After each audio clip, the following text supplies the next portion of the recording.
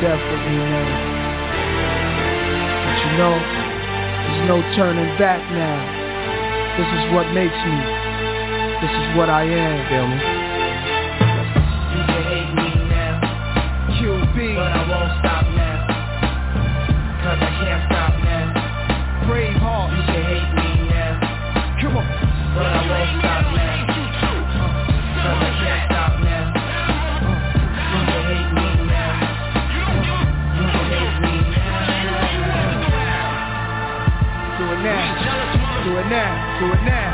Don't hate me. Hate the money I see, clothes that I buy, ice that I wear, flows that I try. Close your eyes, picture me rolling, sixes, money folding, chicken, honeys that swollen, the richest, knots get in ya. Most critically acclaimed Pulitzer Prize winner, best storyteller, thug narrator, my style's greater, model data, big threat to a lot of you haters. Commentators ringside cry, watching my paper, almost a decade, quite impressive. Most of the best is in the essence, but it's rap stuff that I stand for, expanding more to the big screen. Bill Gates dreams, but it seems you'd rather see me in jail with state dreams. Want me off the scene fast, but good things last. Like your favorite MC, still making some mean cash. First rapper to bring a platinum plaque back to the projects, but you still wanna hate? Be my guest, I suggest. Money is power. I got millions of songs on salary. Do it now.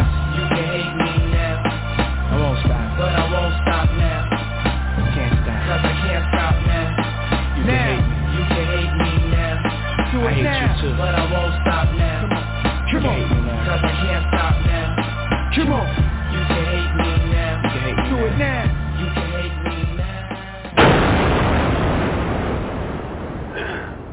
Okay, good morning, everybody. It's Tony Fleming. This is our 7 a.m. Mindset Call. We do this call every Monday, Wednesday, and Friday at 7 a.m. Eastern, 6 a.m. Central. And on this particular call, we talk about mindset. We talk about leadership. We talk about life.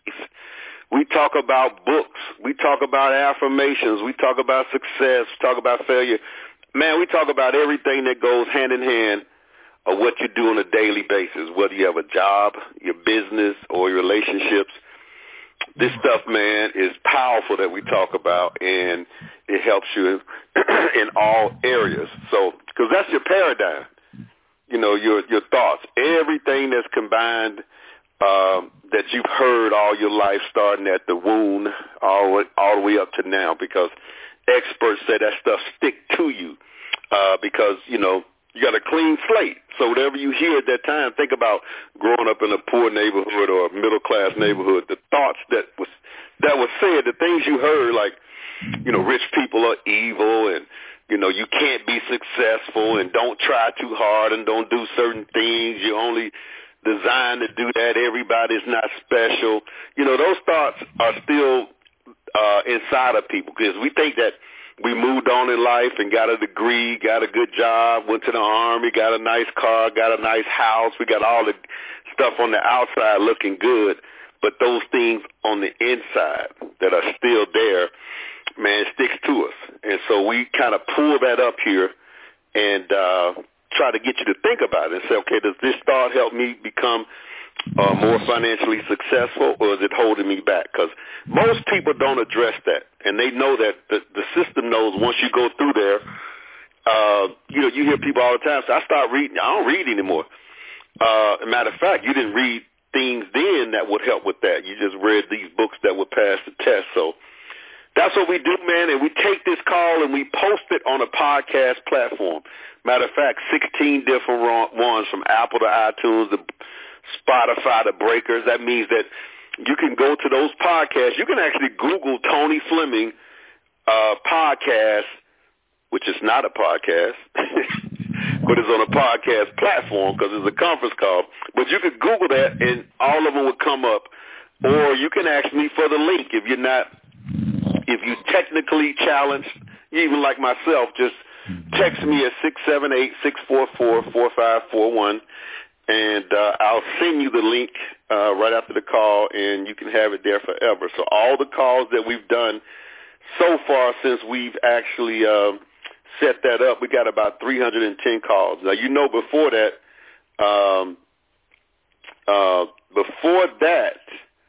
you know, we had over, I don't know, 20,000 calls or something, some crazy number.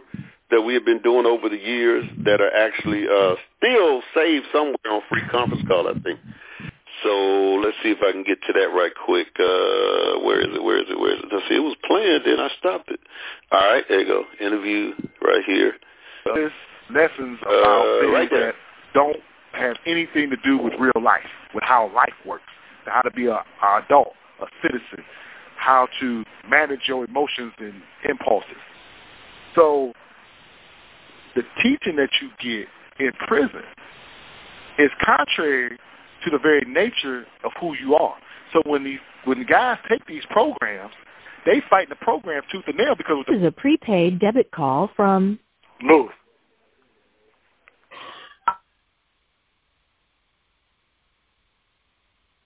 And recording. Thank you for using GTL. Okay, so what I was talking about was programming we get in here. And I'm about to break down the difference between, like we was talking about, the traditional K through 12 college learning and the outcomes of that, and purposeful skill building learning. The programs that are cognitive behavior therapy programs actually show this mirror of your life, and they force you to answer for the decisions you have made in your life. Martin Luther King, in his book, Where Do We Go From Here, Community of Chaos, or whatever, I might be saying it wrong, he has a section in there that talks about freedom and decision and how the two are intricately tied together. They correlate. That your decision-making, when you decide something, you are forced to answer for that. And this is what the programming of prison is about. That is what all of life is about. It ain't just prison life. The self-actualized person understands that, and it's the reason why they seek higher levels of decision-making. They seek better outcomes because they understand what's at stake. That is something that has to be purposefully given to a human being. The ability to actually have a skill that can produce something and does something for others and produces an actual result is different than sitting up in a college class and reciting something out of a book and writing a 12-page paper about something that you won't remember. As soon as you write the paper, the next week you say, what you write about? I don't know. I just did that for the grade. I don't know. I got an A. I don't know. You know, like a brother told me, he said, my GPA don't matter. As long as I get the degree, what do it matter? But what does the degree mean? What does it mean? It's a program. This is what I learned. My mind started changing because this was the first skill that This call is originating from an Ohio correctional facility and may be recorded and monitored. There's a program in Cleveland called Edwards. It's a restaurant leadership academy. The brother Brandon Kroskowski, he deals with ex-felons. He deals with people that get out of prison. Anybody can take the course. And what it is French cuisine. He teaches you the culinary business from the floor up, back of the house, front of the house, hospitality, the bar, everything. Teaches you the culinary business from the floor up in this program he has designed. He offers this to felons. He has a shortened version of this that he offers at the Grafton Correctional Institution where I'm at. I was blessed and fortunate to be able to take this program. And at the same time, I was in a janitorial apprenticeship. So as I was learning the culinary business and as I was learning the janitorial program, I was learning two skills that are meaningful. I was learning about prevention of the spread of disease. I was learning about the systems and cycles and protocols and rules that have to take place that you protect human life. Both of those things represented that. That a janitor is not just a janitor. He's not just a custodian. This is the man who is responsible for the functioning of fortification, a building, a house, or whatever it is that he's cleaning. And the disinfecting of this, the bacteriology, understanding the spread of disease and germ and wiping things down, the removal of trash, the upkeep of the doors and windows and things so that things function right. All these things increase human life. We just look at it, we just take out the trash. Oh, no. Having that bathroom clean, making sure there's no feces there, making sure the spread of disease is not happening is a very serious job. And at the same time, in culinary, I knew nothing about formal cooking. So I was starting at zero. And our ServSafe is a certification, a 5-year certification that you have to have that takes you through the whole process of food, and you understand the safety and hazards of food, about temperature, about how you have to bring meat out. It's a certain process. If you have beef, if you have chicken, if you have fish. These things prevent you from going to a restaurant and being killed through food poisoning or getting sick. The proper storage, the proper emptying of receptacles, the separation, having a hazard plan, which is the hazard analysis control plan, which I apply to my life, which is what I do as a system that prevents harm. And it's a system that if harm does happen, I have some solutions already built in and set up, which makes my decision-making easier, so therefore we can get through adversity. It's a plan for adversity. I took both these programs at the same time, and something happened to my mind, Mr. Fleming, that I have crossed a bridge that I will never go back. It is another level.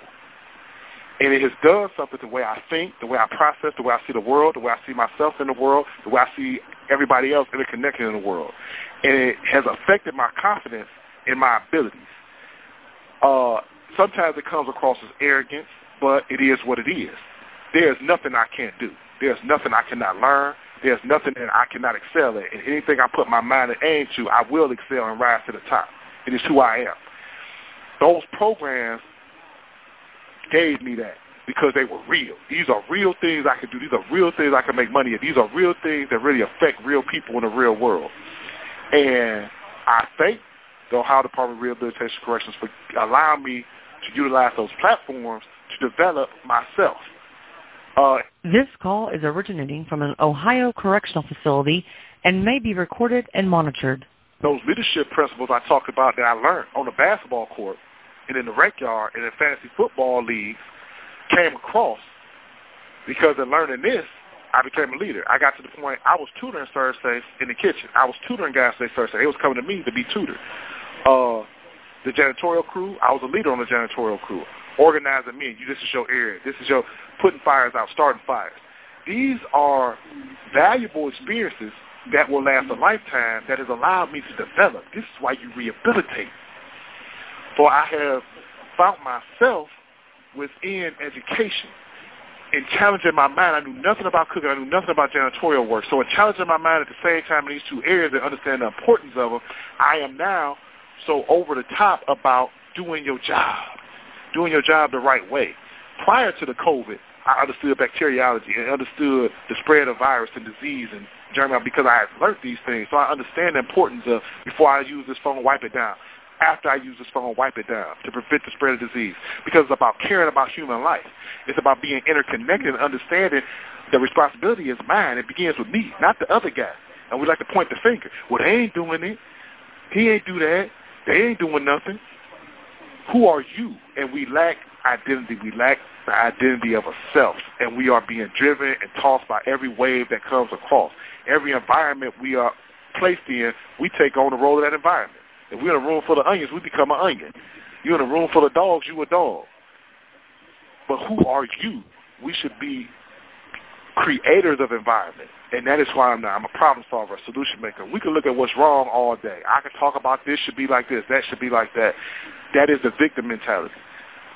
I am a solution builder. I am a problem solver. Show me the mountain. Come on, we can get through this. And that is life. Life is adversity and decisions on that adversity. That is all of life.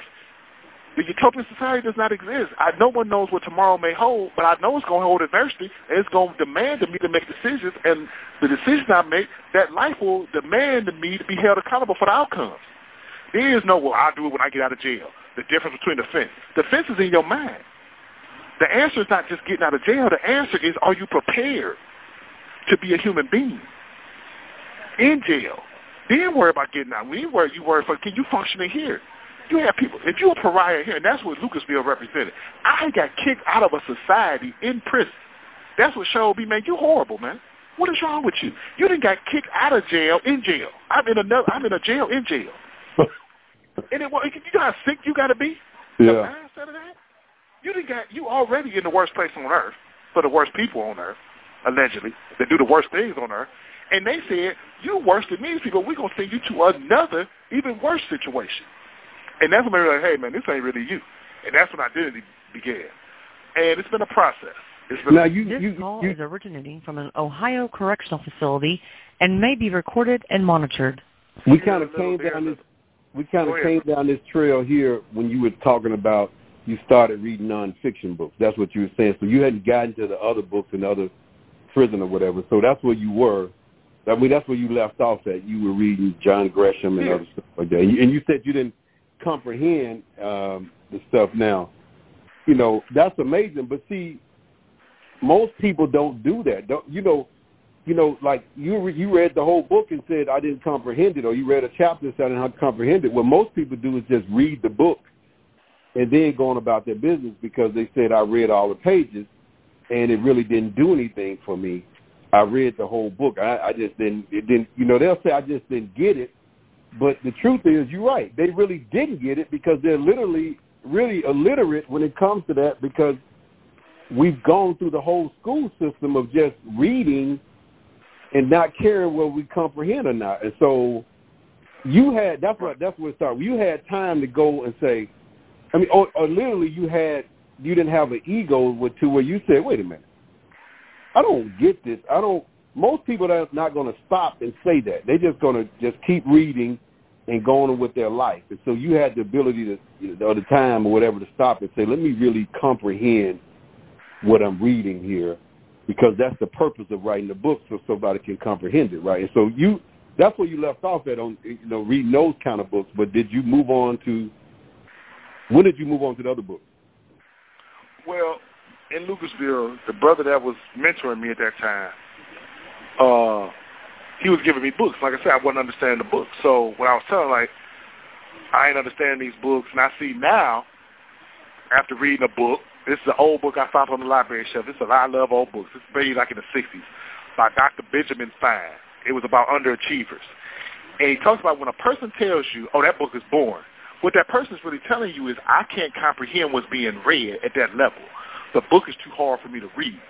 So if you read a book and you say it's boring, that's really what you're saying. You can't comprehend what's going on. The concepts are above where you're at. So when I kept bringing the books back to the brother was further ahead in his development, understood that. So he gave me a biography. He gave me Malcolm X, which was a biography like storybooks. It was nonfiction, but it's something I could handle. He met me where I was at, and he taught me that, and I've taken that principle and applied that to other brothers that I mentored. So the Malcolm X I could understand. It was a story. It was a story. I had to look some words up. It was a story. And it was a story about transformation, a story about change. A story about a brother who worked deaf who had to... This call is originating from an Ohio correctional facility and may be recorded and monitored. Who used to work deaf and had the story of increasing human life. And I wanted to emulate that. I wanted to be a leader. That book made me say, man, this is what it's about. And it would take well over a decade to get to it.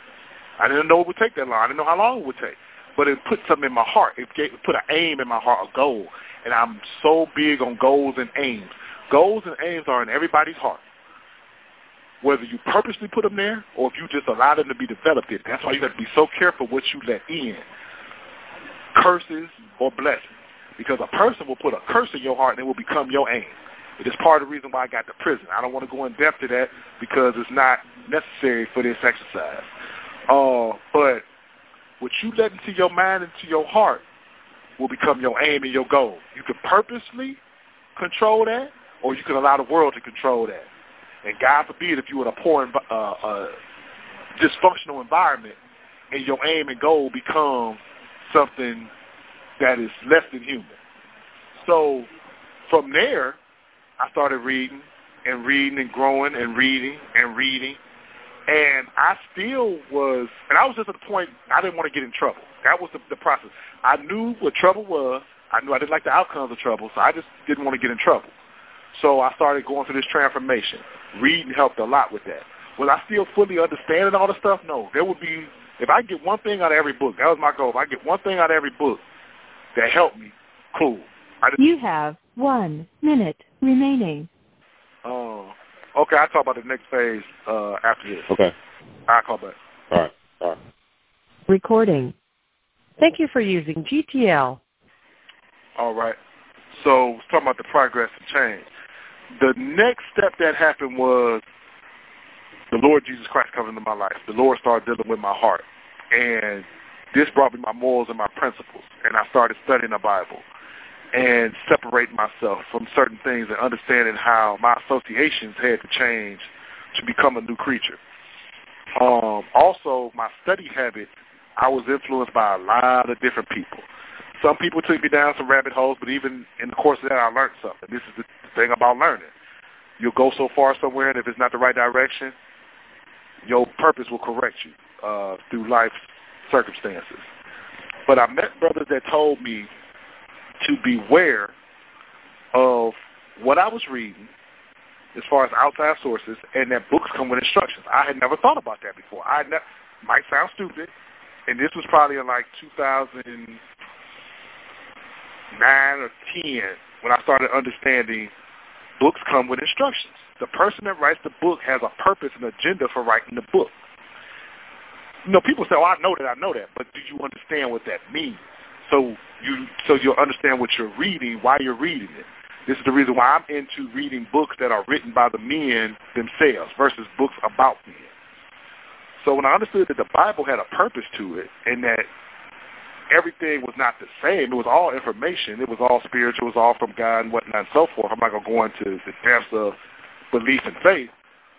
I applied that to all books. So when I read a book, I tell people, I say, you got to read and see why the brother wrote the book or the sister wrote the book. Why did she write the book? What was the purpose? Because they have an agenda, and they'll share that with you in the beginning of the book and be very clear about it. And then you'll have the context and the scope that you're supposed to view their words. And that's part of that comprehension. That's part of literacy. This call is originating from an Ohio correctional facility and may be recorded and monitored. I got some books that are very hard to read because the level they're written at. And it takes a long time. I got a book about debt. It's called Debt the First 5,000 Years. And I've only had one guy I gave this book to that actually read the whole book. Now, he read through it, and then when I asked him about it, he didn't really understand it. He just had the fortitude to suffer through and go through. And I knew he read it too fast because the book is a nice thick book. And I know just from the vocabulary of it, it's very rare you'll find a man where we're at that even has this level of vocabulary and comprehension, that it's going to take a long time. This is like six months I expected for him to come back with the book. He came back with it like in a month. I'm like, you read the whole book? He said, I read the whole book. So I said, so what you get? And he was empty. So I know that you didn't comprehend it. And this is the challenge. Awareness and knowledge is overblown. Like I tell people, oh, Big, you smart. Lewis, you smart. I know I'm not. My ignorance is my greatest gift and my greatest detriment. It is what keeps me level. Because the more I've learned, the more I know I don't know. I'm not at the point where I know everything. I don't know a lot. I know a few things. I keep preaching that same gospel around a few things that I know to be a fact. A few principles in my life that I know to be truth because of experience, the test of time, the outcome of my life. So I know these things to be true. You cannot do bad and get good. Universal laws are true. You know, reaping and sowing. Doing unto others as you would want done unto you. Now that principle there only works if you love yourself. See, if you want to do unto others, if you want others to do unto you as you want done, if you want to do unto others as you want done unto yourself, but you hate yourself, you work death. That principle only works with those that love themselves and have found themselves and understand their purpose. Purpose is everything. Like people say, like, man, I don't sleep. If I sleep for 4 hours straight, that is great. I probably could go 2 days off 4 hours straight. Purpose will keep you up late and get you up early. You know, purpose will drive you to extents that you didn't know was possible. Purpose will bring thoughts and ideas to you that you didn't know were possible. The very point of where my mind is right now, and my mind is still very simple. Like I said, I don't know a lot. I never thought this was possible. I didn't know this existed. When you become initiated into certain things, like I say, you cross certain bridges in your life. There are certain bridges that you will cross and you will never go back. And when you cross certain bridges in education and understanding of self and that interpersonal development, the world changes for you. And this is what I preach in Builders. I try to tell the guys, I can't tell you who you are. I can't tell you where you're going. All I can do is make you think. I believe it was Socrates. It was either Socrates or Plato that said, they say, you can't teach nobody nothing. You can't make nobody do nothing. All you can do is make them think. And that is where my growth has come from. My growth has come from my thoughts. When a thought get caught up in your head, you keep bouncing around and it messes with you and you're reflecting on it, that is happening there. That is the work. This call is originating from an Ohio correctional facility and may be recorded and monitored.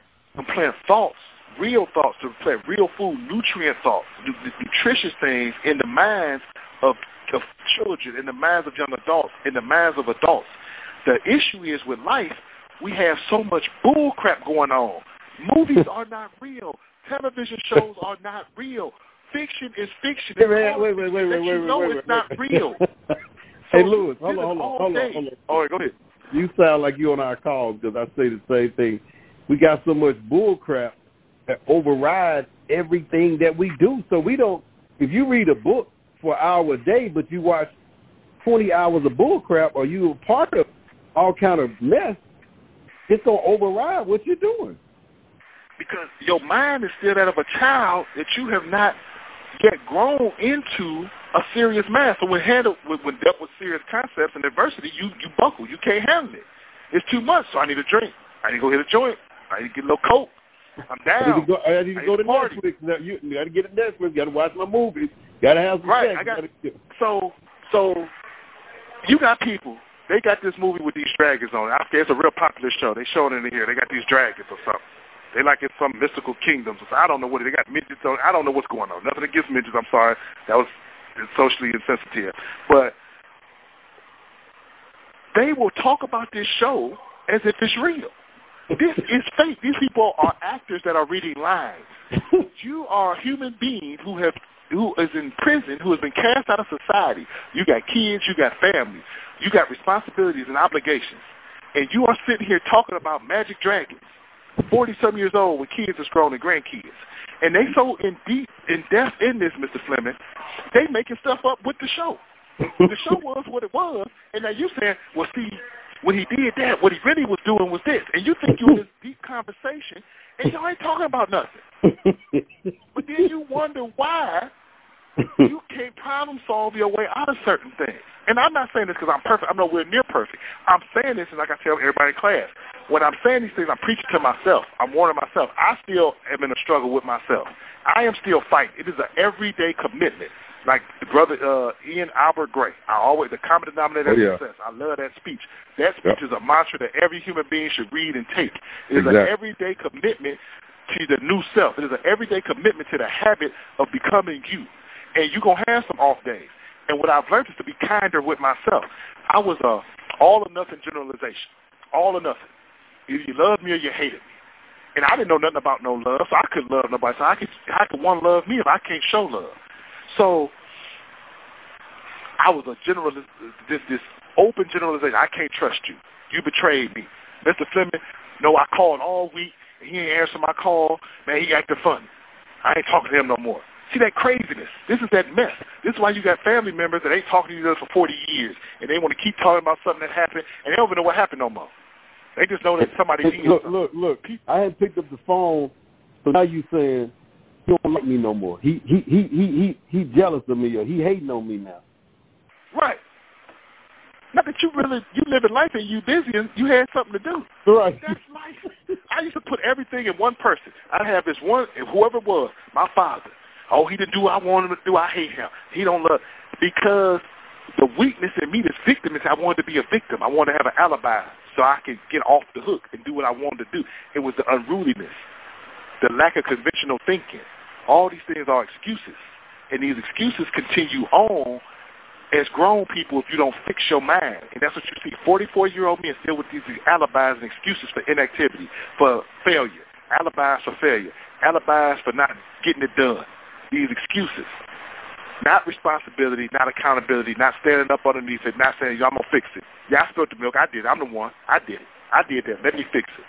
I'm going to fix it. I'm going to figure, I'm going to critically, let me see what the problem is, come up with my solutions, fact find, consider the options, and try a solution, and see what the outcomes are. It's got to be measurable. It's got to be time to it. It's got to be fast to them. Like, we're setting goals in class with the goal part of my class.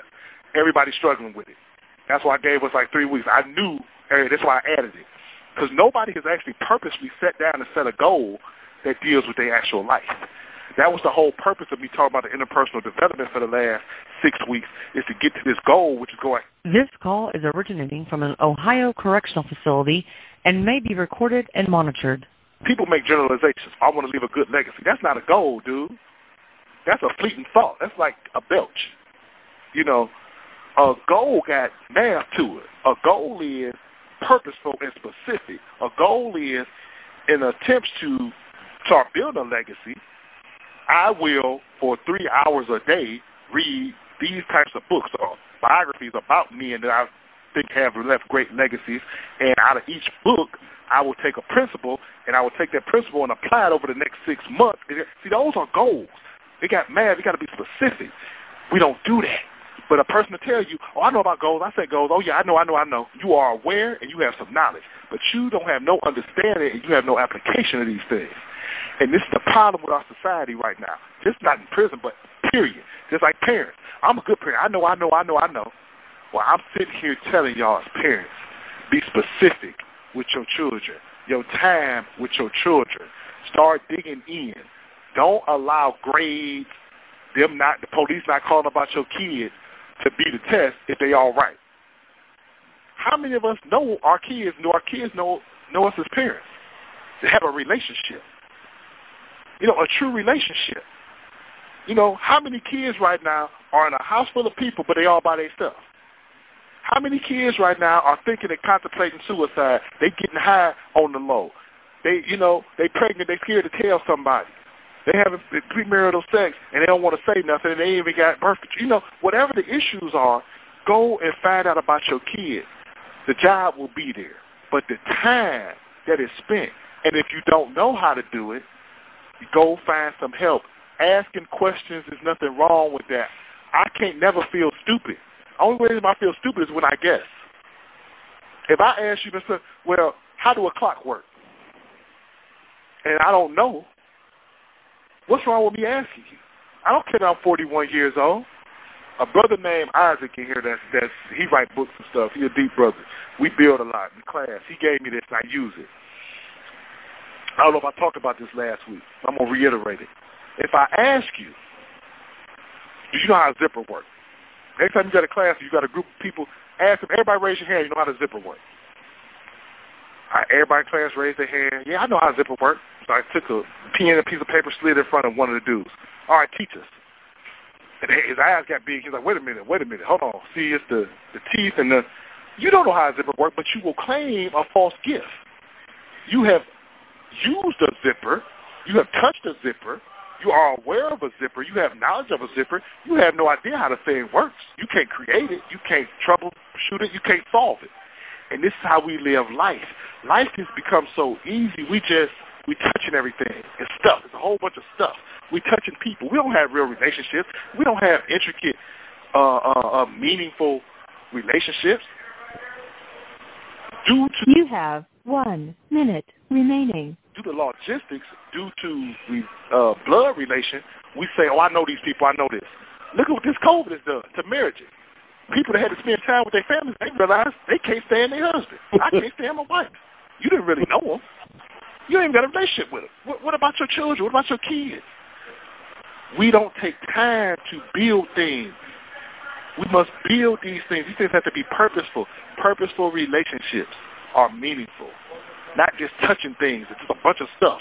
Like you said, an information overload. You're just touching a whole bunch of stuff, not understanding anything. The most important thing is to understand your life. The misuse of a life is horrible. It's a horrible situation. It's a situation that leads to depression, stress, hypertension, all these things, because you're misusing your life. There's no application of understanding of yourself. That's a lonely world. Not to know yourself or nobody else. I've been there before. Thank you for using GTL. Recording. Thank you for using GTL. All right, hello, bro. This will be our last one. So, okay. So if you got something to say, you want me something to tighten up? Well, I mean, we got so much, man. I mean, we got about, we didn't even got to let's try to tighten up on the second year of you. How long were you in that second prison? Like, how long were you there when the guy started, feeding you the book there?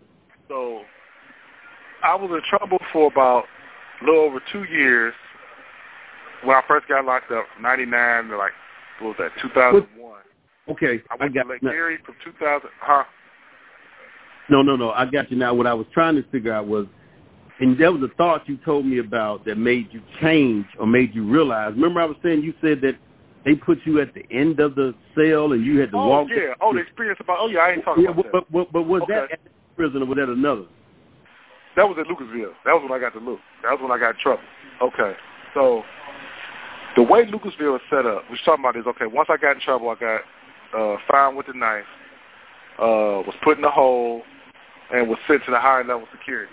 They got the old school ranges, like Shawshank Redemption. The newer prisons ain't built like that, because the environment how the prison's built even affects the mentality of what type of climate and mentality it is culturally.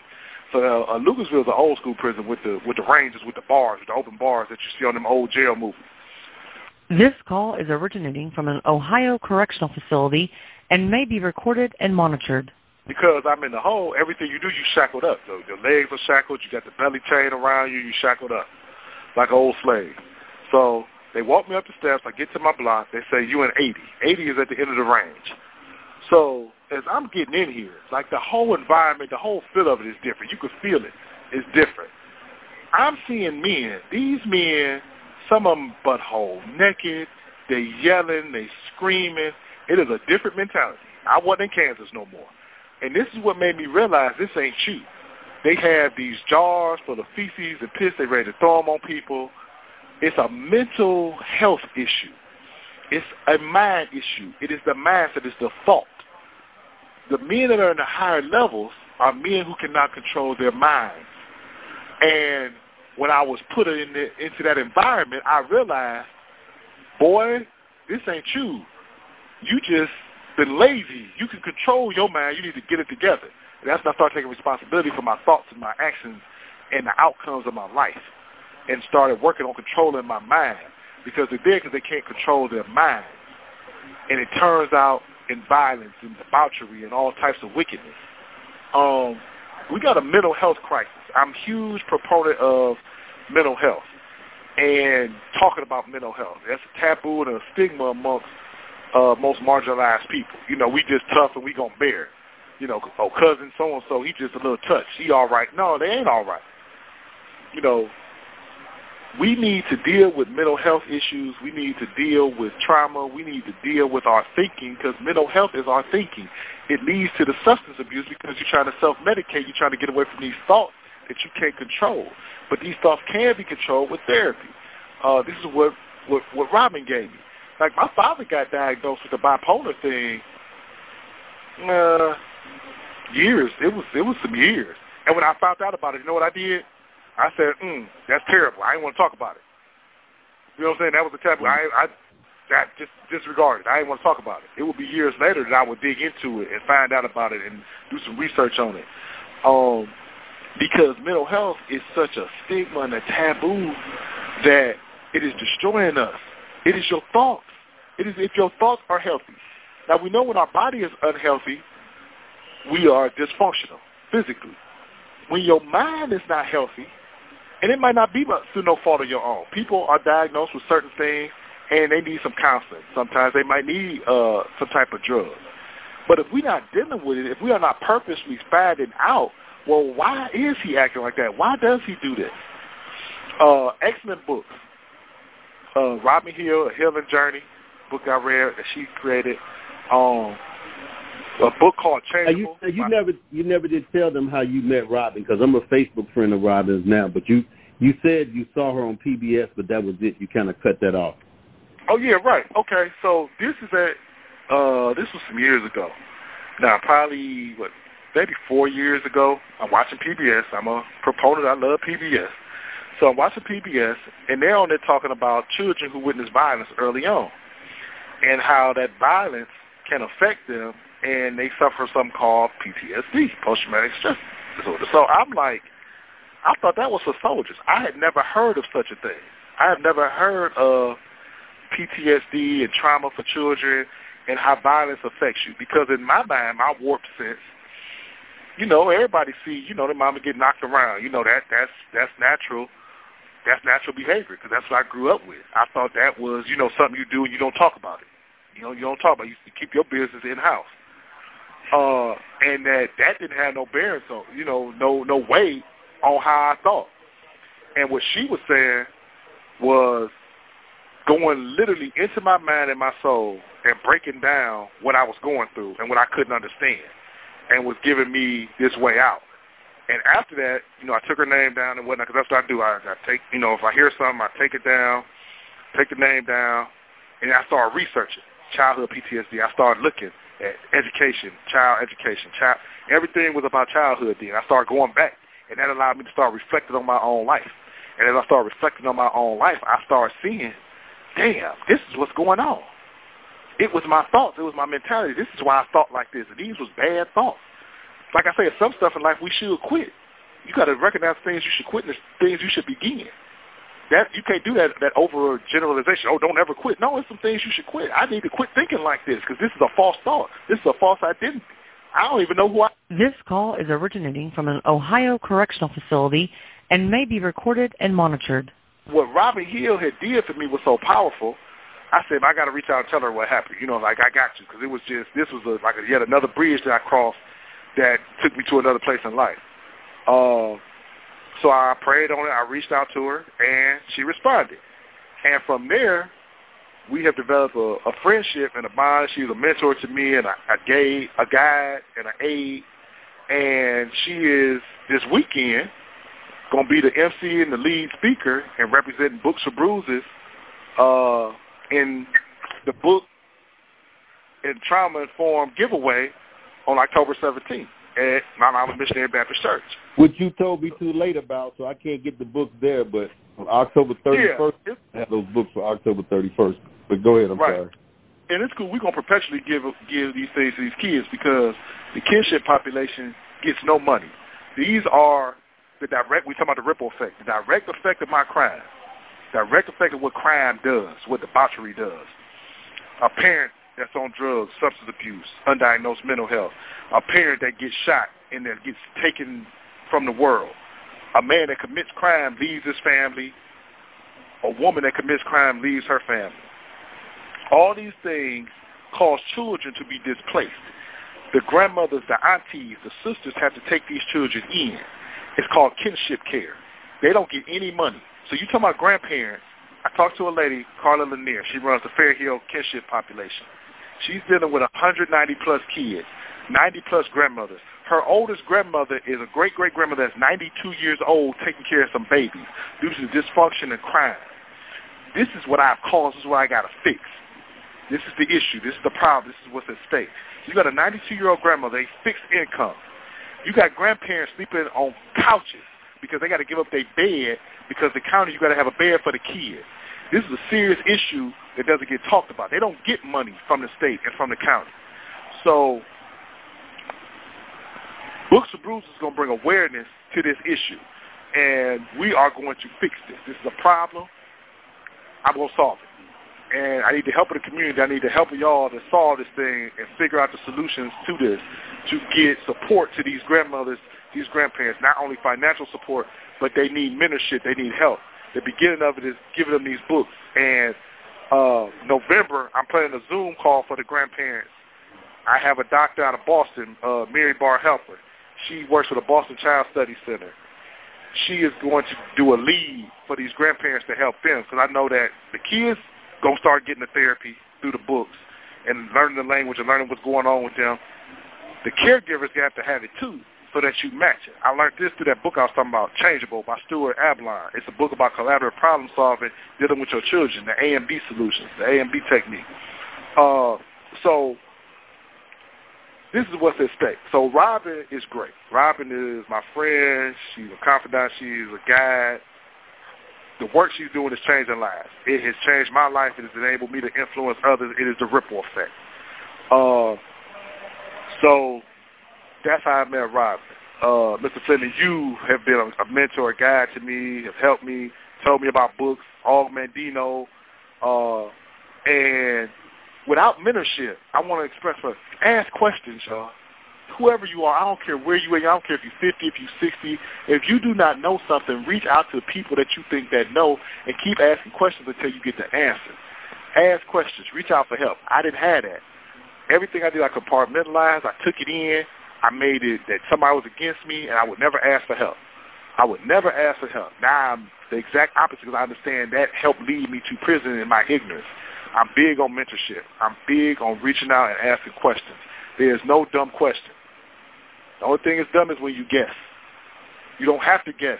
People have lived lives. People have experienced so many things. You can live through their experience. You don't have to make the mistake. You don't have to guess. And people will help. I was just saying it's in the book. Huh? I was just saying it's in the book. Absolutely. Books teach us everything. It's a book written on everything. It is a book. This call is originating from an Ohio correctional facility and may be recorded and monitored. Getting back to what we were talking about, what we feed ourselves, because leisure time is where a man is truly himself, not in business, but in your leisure time, the time that you have to yourself. Filling yourself up with nonsense and hypotheticals and false ideas and cartoons and video games and this nonsense, it distorts your brain. It makes your brain mush, just like bad food makes your body mush without activity and without breaking down and building up of muscles. Learning new concepts break down and build up the muscles of the mind and enable you to have skills and processing experiences to draw upon when life calls for an answer, because life will call for an answer for all of us. Listening to self-help is a good cheat. Maybe you're not much of a reader. Listen to Zig Ziglar, Earl Nightingale, John C. Maxwell, Tony Robbins, all these people, Napoleon Hill. Listening to books will help also. Listening to these things over and over again, because what you eat is what you regurgitate to life. Your mind gate is so important in what you letting in. Cutting off bad people. I didn't talk about this, triggers. You got to realize sometimes the triggers are the very people that you're the closest to, and you call them family. You call them your so-called friends. A lot of times we don't know what a friend is. We think just because you grew up with somebody, that's your friend. Y'all don't have no common interest. The only thing y'all got in common, y'all live on the same shoes at the same time. Like you hear everybody think, just as you in a bed area with a dude, oh, that's my friend. These ain't my friends. We just happen to be in the same prison at the same time. Logistics does not make a friend, does not make family. But if you don't know who you are, you just clinging to something. You just looking for something. You looking for something to feed on, because you're a parasite for it. You just looking for something to suck something from. So, I guess I'm going to wrap it up there, but because there's so much. And I'm going to get back to the whole prison experience, like I was talking about the journey, what the Bible did for me, and how that helped with my study a lot. That helped me get my study skills up. And we need to talk about, too, when you come back, that people say, all I read is the Bible. That's all I need. I don't need to read no more books. The Bible, that's all I need, the Bible. That is the biggest foolishness ever.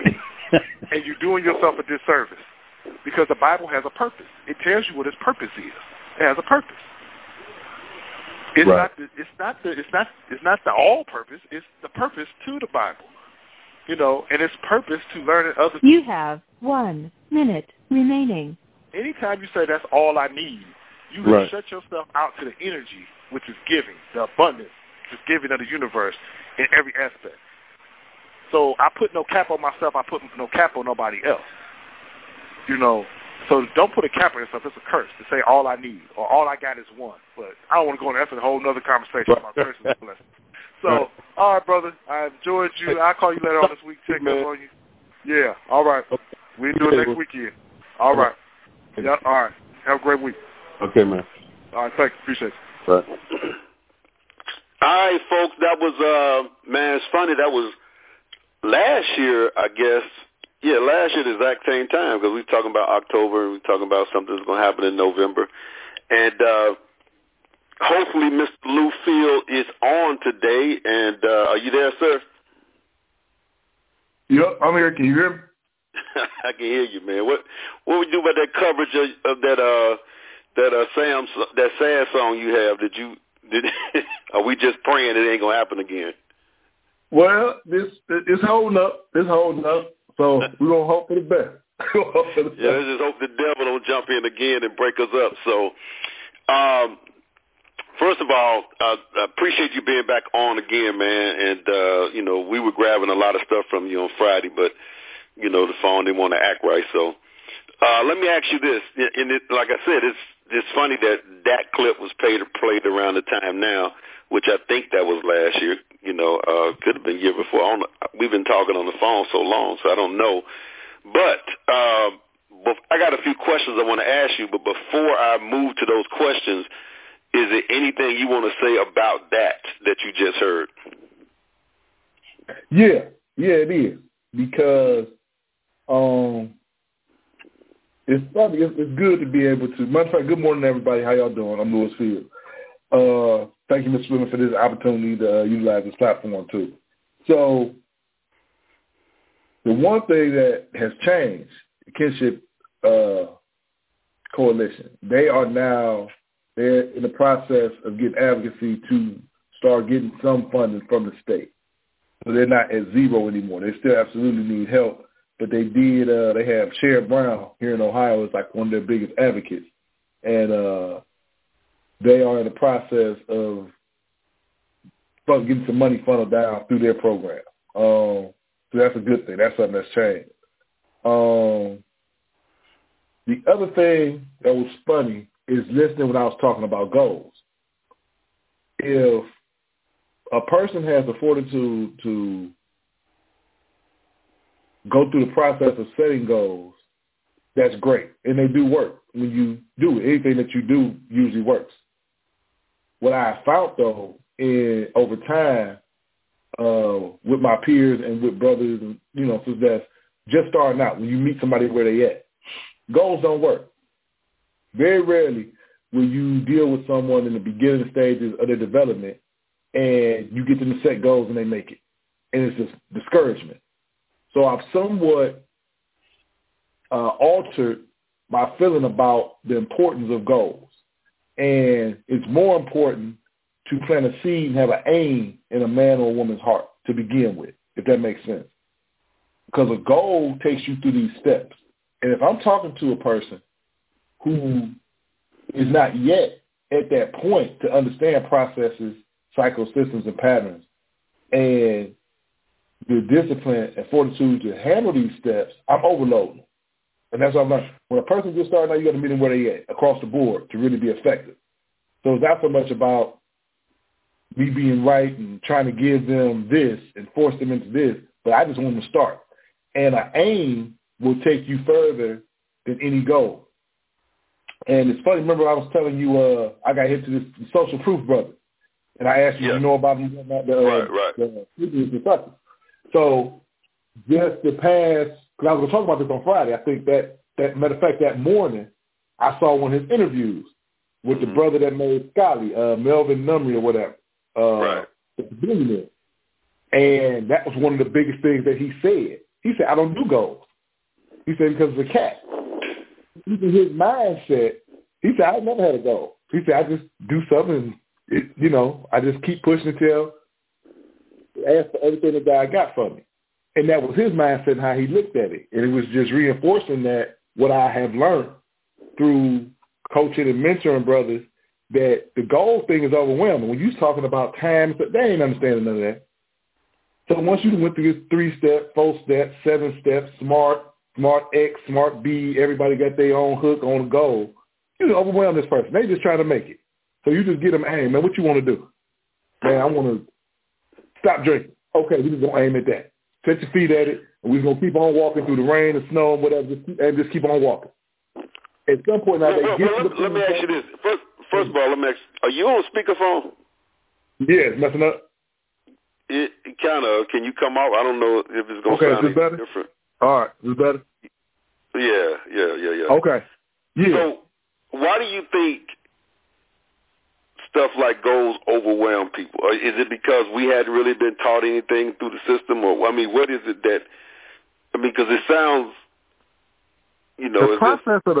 The process it takes for your mind to get to the point where you start adopting rules and regulations, when you start adopt that there's a right way to do things, that things aren't a guessing game.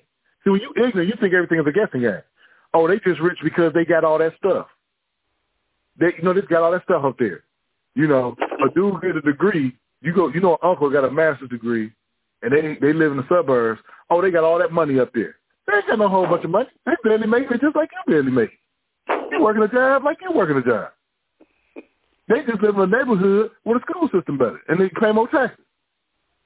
But because of your ignorance, this dearth of understanding, you attributed them this God like I can't never reach that level. And okay, like you said, some type of evil. Wait a minute, again though, when you say because of your ignorance, and I agree totally with you on that. You know, why do we not know that we are that ignorant? Why do we, You only know what you know, and that is the thing that is so hard for everybody to get. You only know what you know, like you only know what you know. Right.